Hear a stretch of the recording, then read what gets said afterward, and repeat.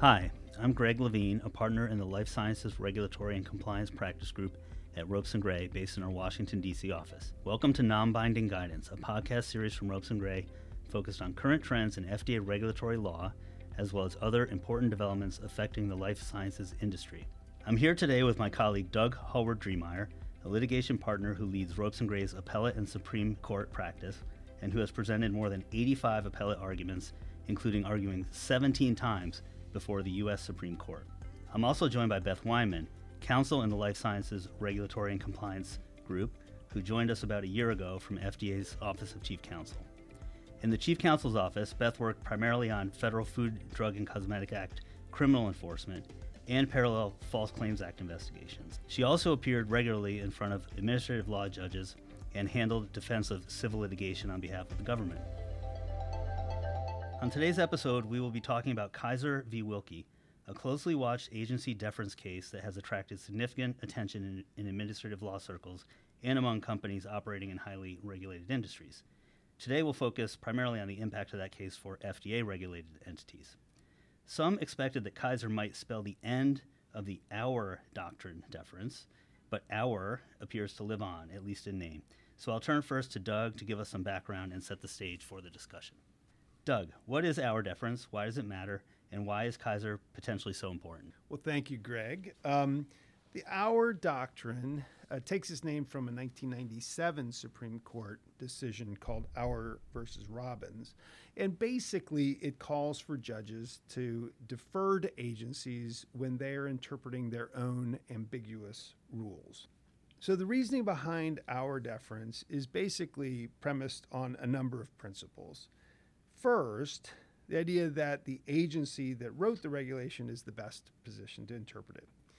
Second, that agencies often possess particular expertise in administering what are admittedly highly complex and technical regulatory programs in which they're charged with making policy determinations.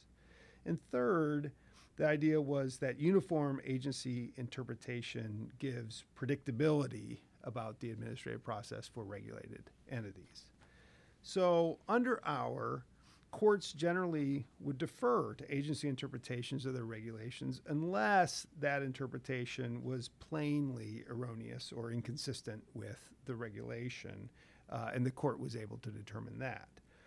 So in recent years, Auer really has come under considerable criticism. And one of the leading critics of that was Justice Scalia before his death.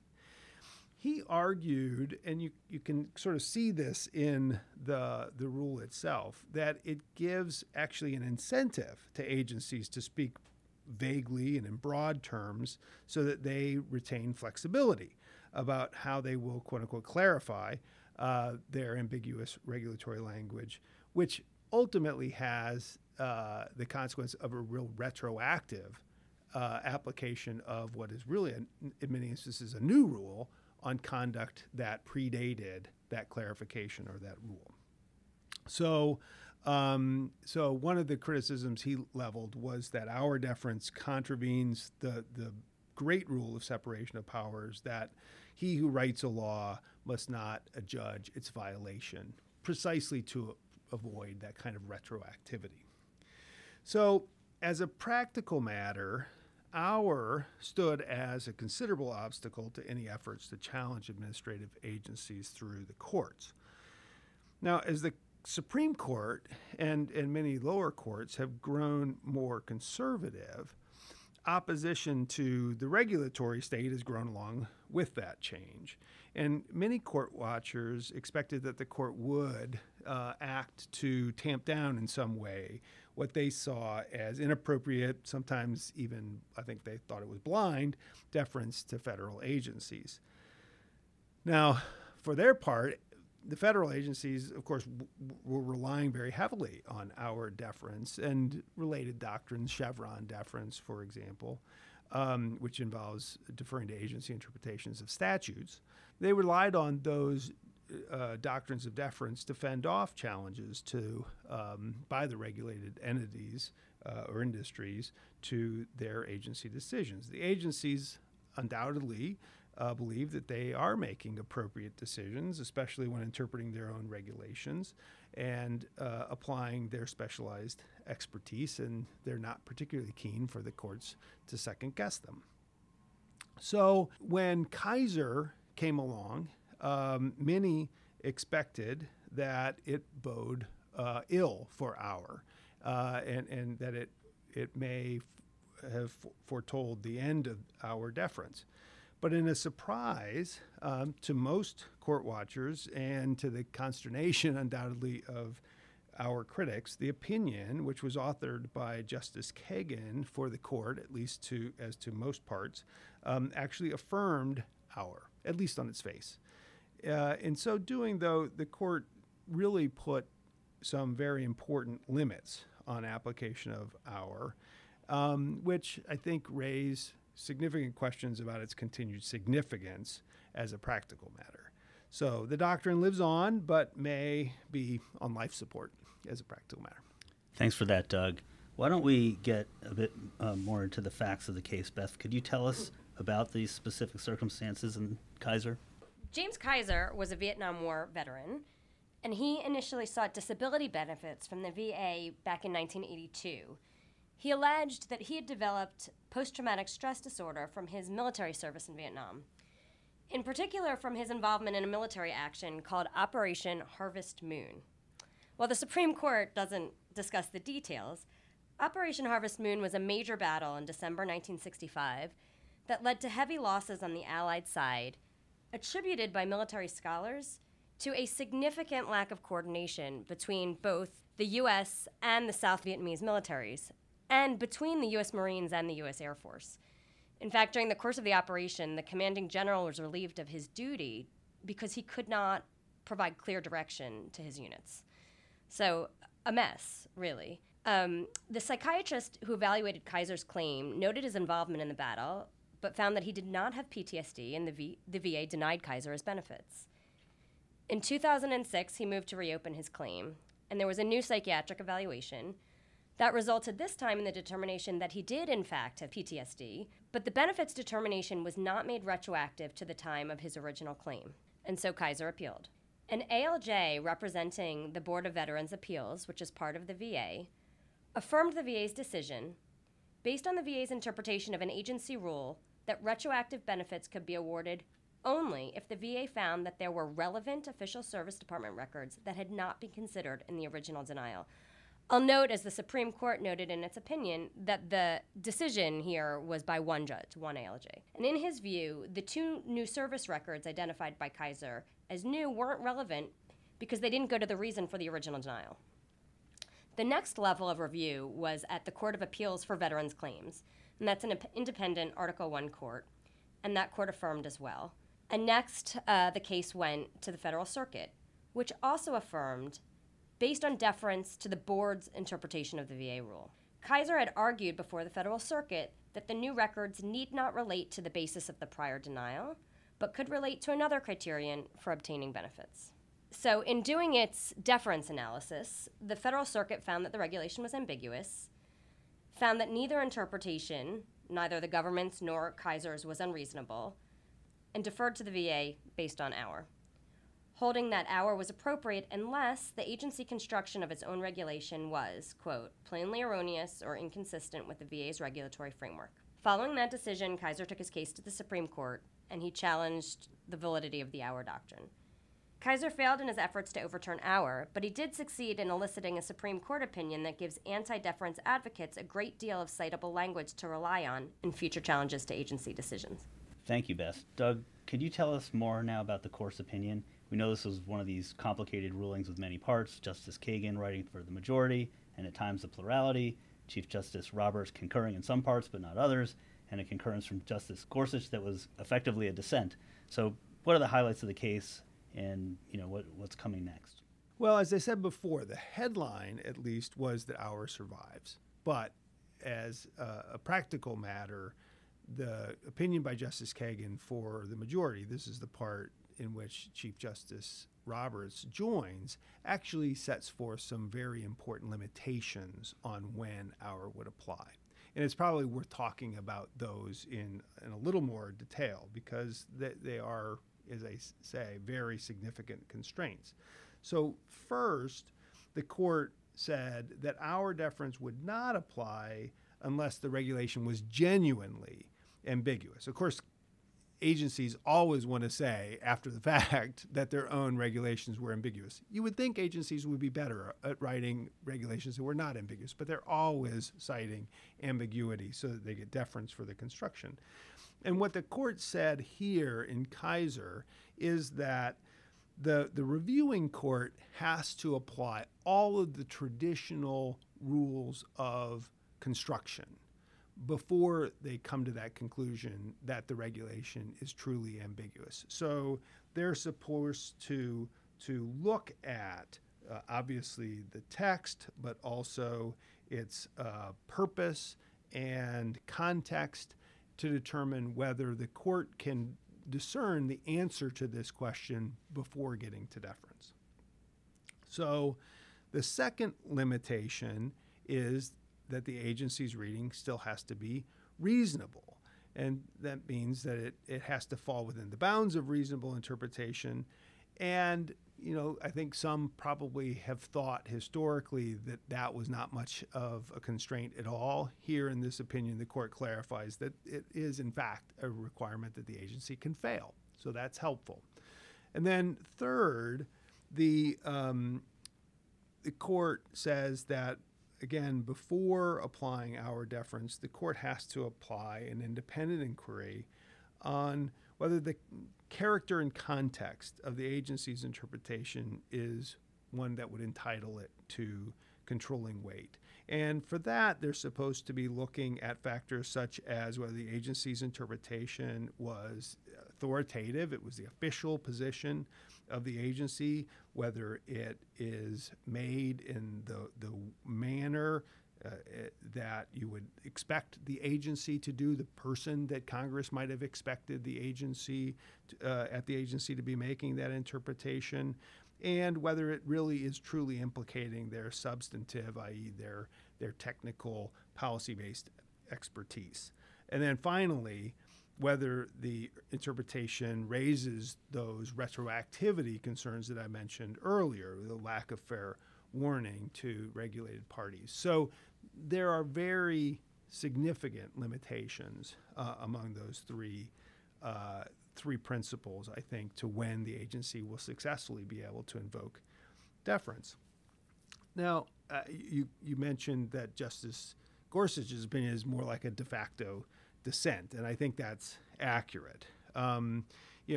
He says, quotable quote, "It should have been easy for the court to say goodbye to Auer v. Robbins." And, he characterized it much as Justice Scalia has, as creating a systematic judicial bias in favor of the federal government, the most powerful of entities, and against everyone else, kind of setting up this David versus Goliath type of situation. So I think when you read all of the opinions, as you say, there were several of them. It was kind of a really divided court here. Perhaps the most telling is that you have a concurring opinion by the Chief Justice, who joined the majority as to many of the parts of the opinion, and then also another concurring opinion by Justice Kavanaugh, who otherwise joined Justice Gorsuch in his sort of would-be dissent. And those two concurring opinions actually are very close together, right? And so Chief Justice Roberts actually says that the distance between the majority and Justice Gorsuch is not as great as might initially appear, and that the cases in which Auer deference would be warranted, pretty much overlap with the cases in which the agency's explanation of the outcome is reasonable and is probably the same one that the court would come to. And so, and Justice Kavanaugh, in slightly different words, agreed that there are many instances in which the court is never going to have to ultimately resolve this question, whether it's deferring or not to the agency. So one of the interesting things, though, before we leave it, is that both the Chief Justice and Justice Kavanaugh kind of flag that there's another related issue where they might come out differently, or at least Chief Justice Roberts might come out differently. And that has to do with the related doctrine of Chevron deference. Now, Chevron deference and our deference are similar in that they both call for deference to the agency at the end of the day. But our is deference to the agency in construing its own ambiguous regulations, where presumably it had the ability under the statute to adopt any number of a variety of regulatory lines, right? Chevron is deference to the agency when it is construing an ambiguous or purportedly ambiguous statute. And that is one that I think the conservative end of the court has even more trouble with from a separation of powers standpoint, that Congress is written and the courts are supposed to be construing these statutes. And so the Chief Justice, sort of like said, wait a minute, to be clear, that's a different question. And so I think that may well foreshadow that, the outcome may be different in a case in which Chevron was directly challenged. That's really interesting stuff, Doug. I mean, obviously there's very important issues that are being decided and also, that are maybe coming down the pike as well. Beth, as far as where we stand at the moment, what do you think that the Kisor decision is going to mean for companies that are regulated by the FDA? Look, the fact that the Supreme Court didn't overrule the Auer Doctrine means that FDA can continue to invoke it in litigation that challenges its regulatory and administrative decisions, and it's going to do that. Following Kisor, the agency's arguments for deference, however, are going to receive much greater scrutiny. There's no doubt about that. The opinion sets forth a number of pretty stringent requirements that are going to have to be met in order for Auer to apply, and the government is going to have to articulate very clearly why it meets the new test that's outlined in Kisor that Doug has already talked about.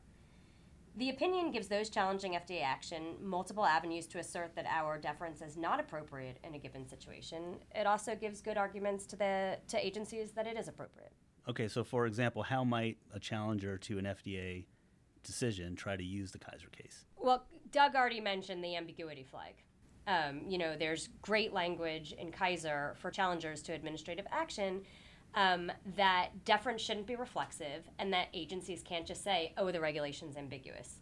So I think that is one way. Kisor really instructs courts that they have to consider a lot of factors before coming to the determination that a regulation is ambiguous. And they really want courts to think about, is this interpretation an interpretation that Congress would be comfortable with? And I'm not sure that that's something courts have really been doing before. And in fact, in Kisor, the majority told the Federal Circuit to go back and do this analysis on remand. They thought the Federal Circuit had determined the regulation was ambiguous too quickly. And look, I think Kisor is going to make things difficult for agencies that are trying to invoke Auer deference where they can't demonstrate that their actions are evidence-based or that they comport with prescribed procedures.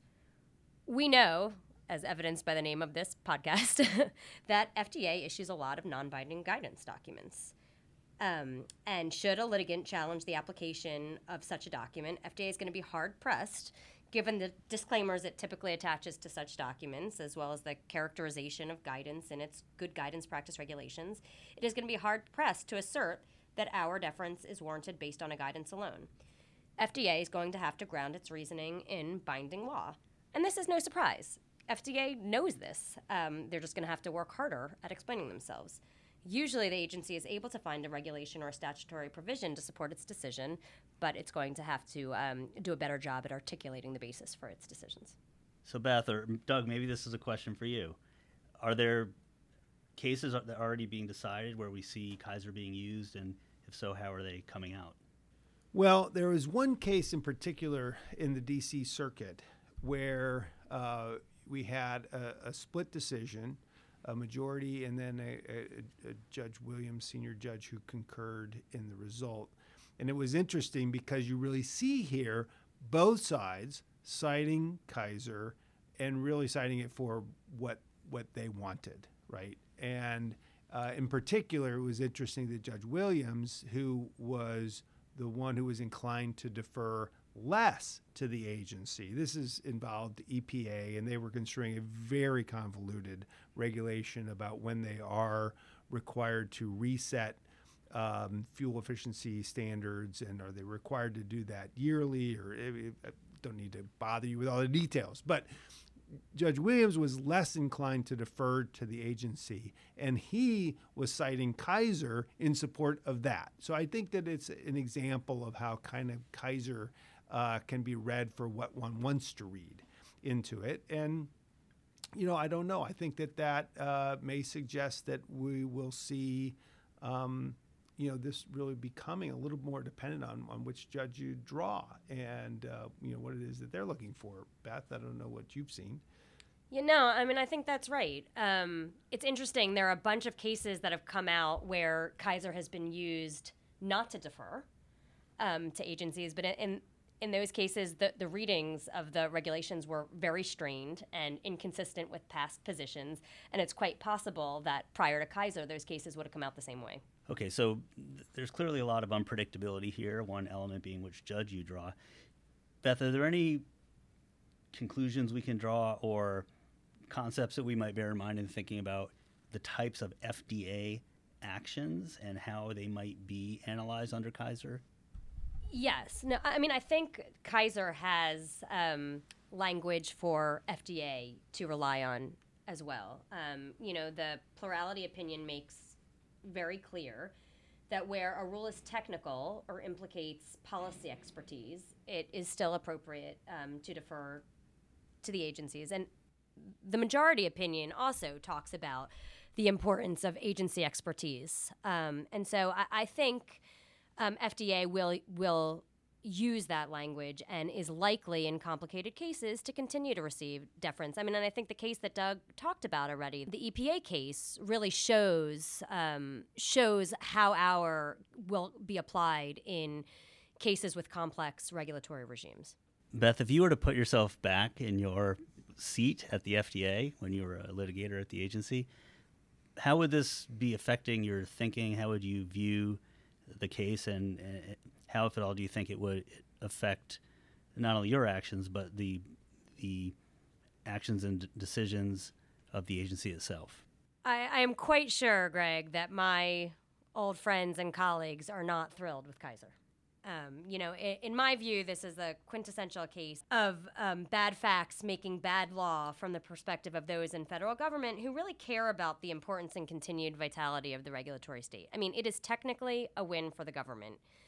There is language for everybody in the opinion, as we've discussed. So while I think the agency will have to work harder, and especially the first time around, I think it's able to do that. It's going to have to marshal all of the evidence that it relied on to support its action. It is going to have to marshal the scientific arguments. It's going to have to marshal the policy rationales, and it's going to have to explain itself clearly. And especially when the policy issues and the science is hard, I expect that courts are going to defer in those situations. So certainly the FDA can do that. They have the capability to do that oftentimes, I suppose. There could be resource issues. There can be other things that might interfere there. But in a lot of ways, that is a change in how FDA is going to have to do its work, at least in some contexts. I think there are plenty of times where the FDA says, we're the FDA, we know, and this is our decision. And that's, by and large, the end of it. Or they might give you a very cursory set of reasons or a reason for a determination that they make. So, on the one hand, we could look at this and say, well, this is something they can do and it's not that big a deal. On the other hand, you could look at it and say, oh, geez, this is quite a burden. And, I think that what that then takes you to is, are there going to be some instances, some circumstances where they don't do something that they would have done, or they do something differently than they would have done it originally as far as the actual decision that they make? That's an interesting question. Look, the decisions the agency makes affects industry in important ways. And, it has to take its decision-making and its power seriously. And, I don't think it's too much to ask an agency to explain itself. Now, in a situation where they want to take an action that doesn't matter that much, that's not high priority, and is potentially rests on a complicated rationale, will it decide not to make that decision? I suppose that's theoretically possible. I mean, I think where the agency is making decisions and following up on policies that are important, it is going to have to marshal the evidence, and it probably will. And I don't think it will decide not to make decisions that are important to it. Okay, thanks for that, Beth. Doug, let's give you the final word. I mean, we've talked about some of the cases that are being decided. We've talked a bit about the Chevron issue that might be coming down the road. I mean, sum it up for us. Where are we? Well, I think your allusion to Chevron is actually important. That probably where we are headed is a situation in which the courts are acting much more forcefully in terms of defining the legal boundaries, but that they would still continue to defer to the agency where truly you have a very technical, scientific issue in which the agency has expertise. And that's, I think, the critical point that Beth was making. And, arguably from a separation of powers perspective, that's where this ought to come down. But I do think that for regulated parties, it will open up many additional arguments that they can make when they want to bring a challenge to an adverse agency action. Well, thanks so much, Beth and Doug, and thank you to our listeners today.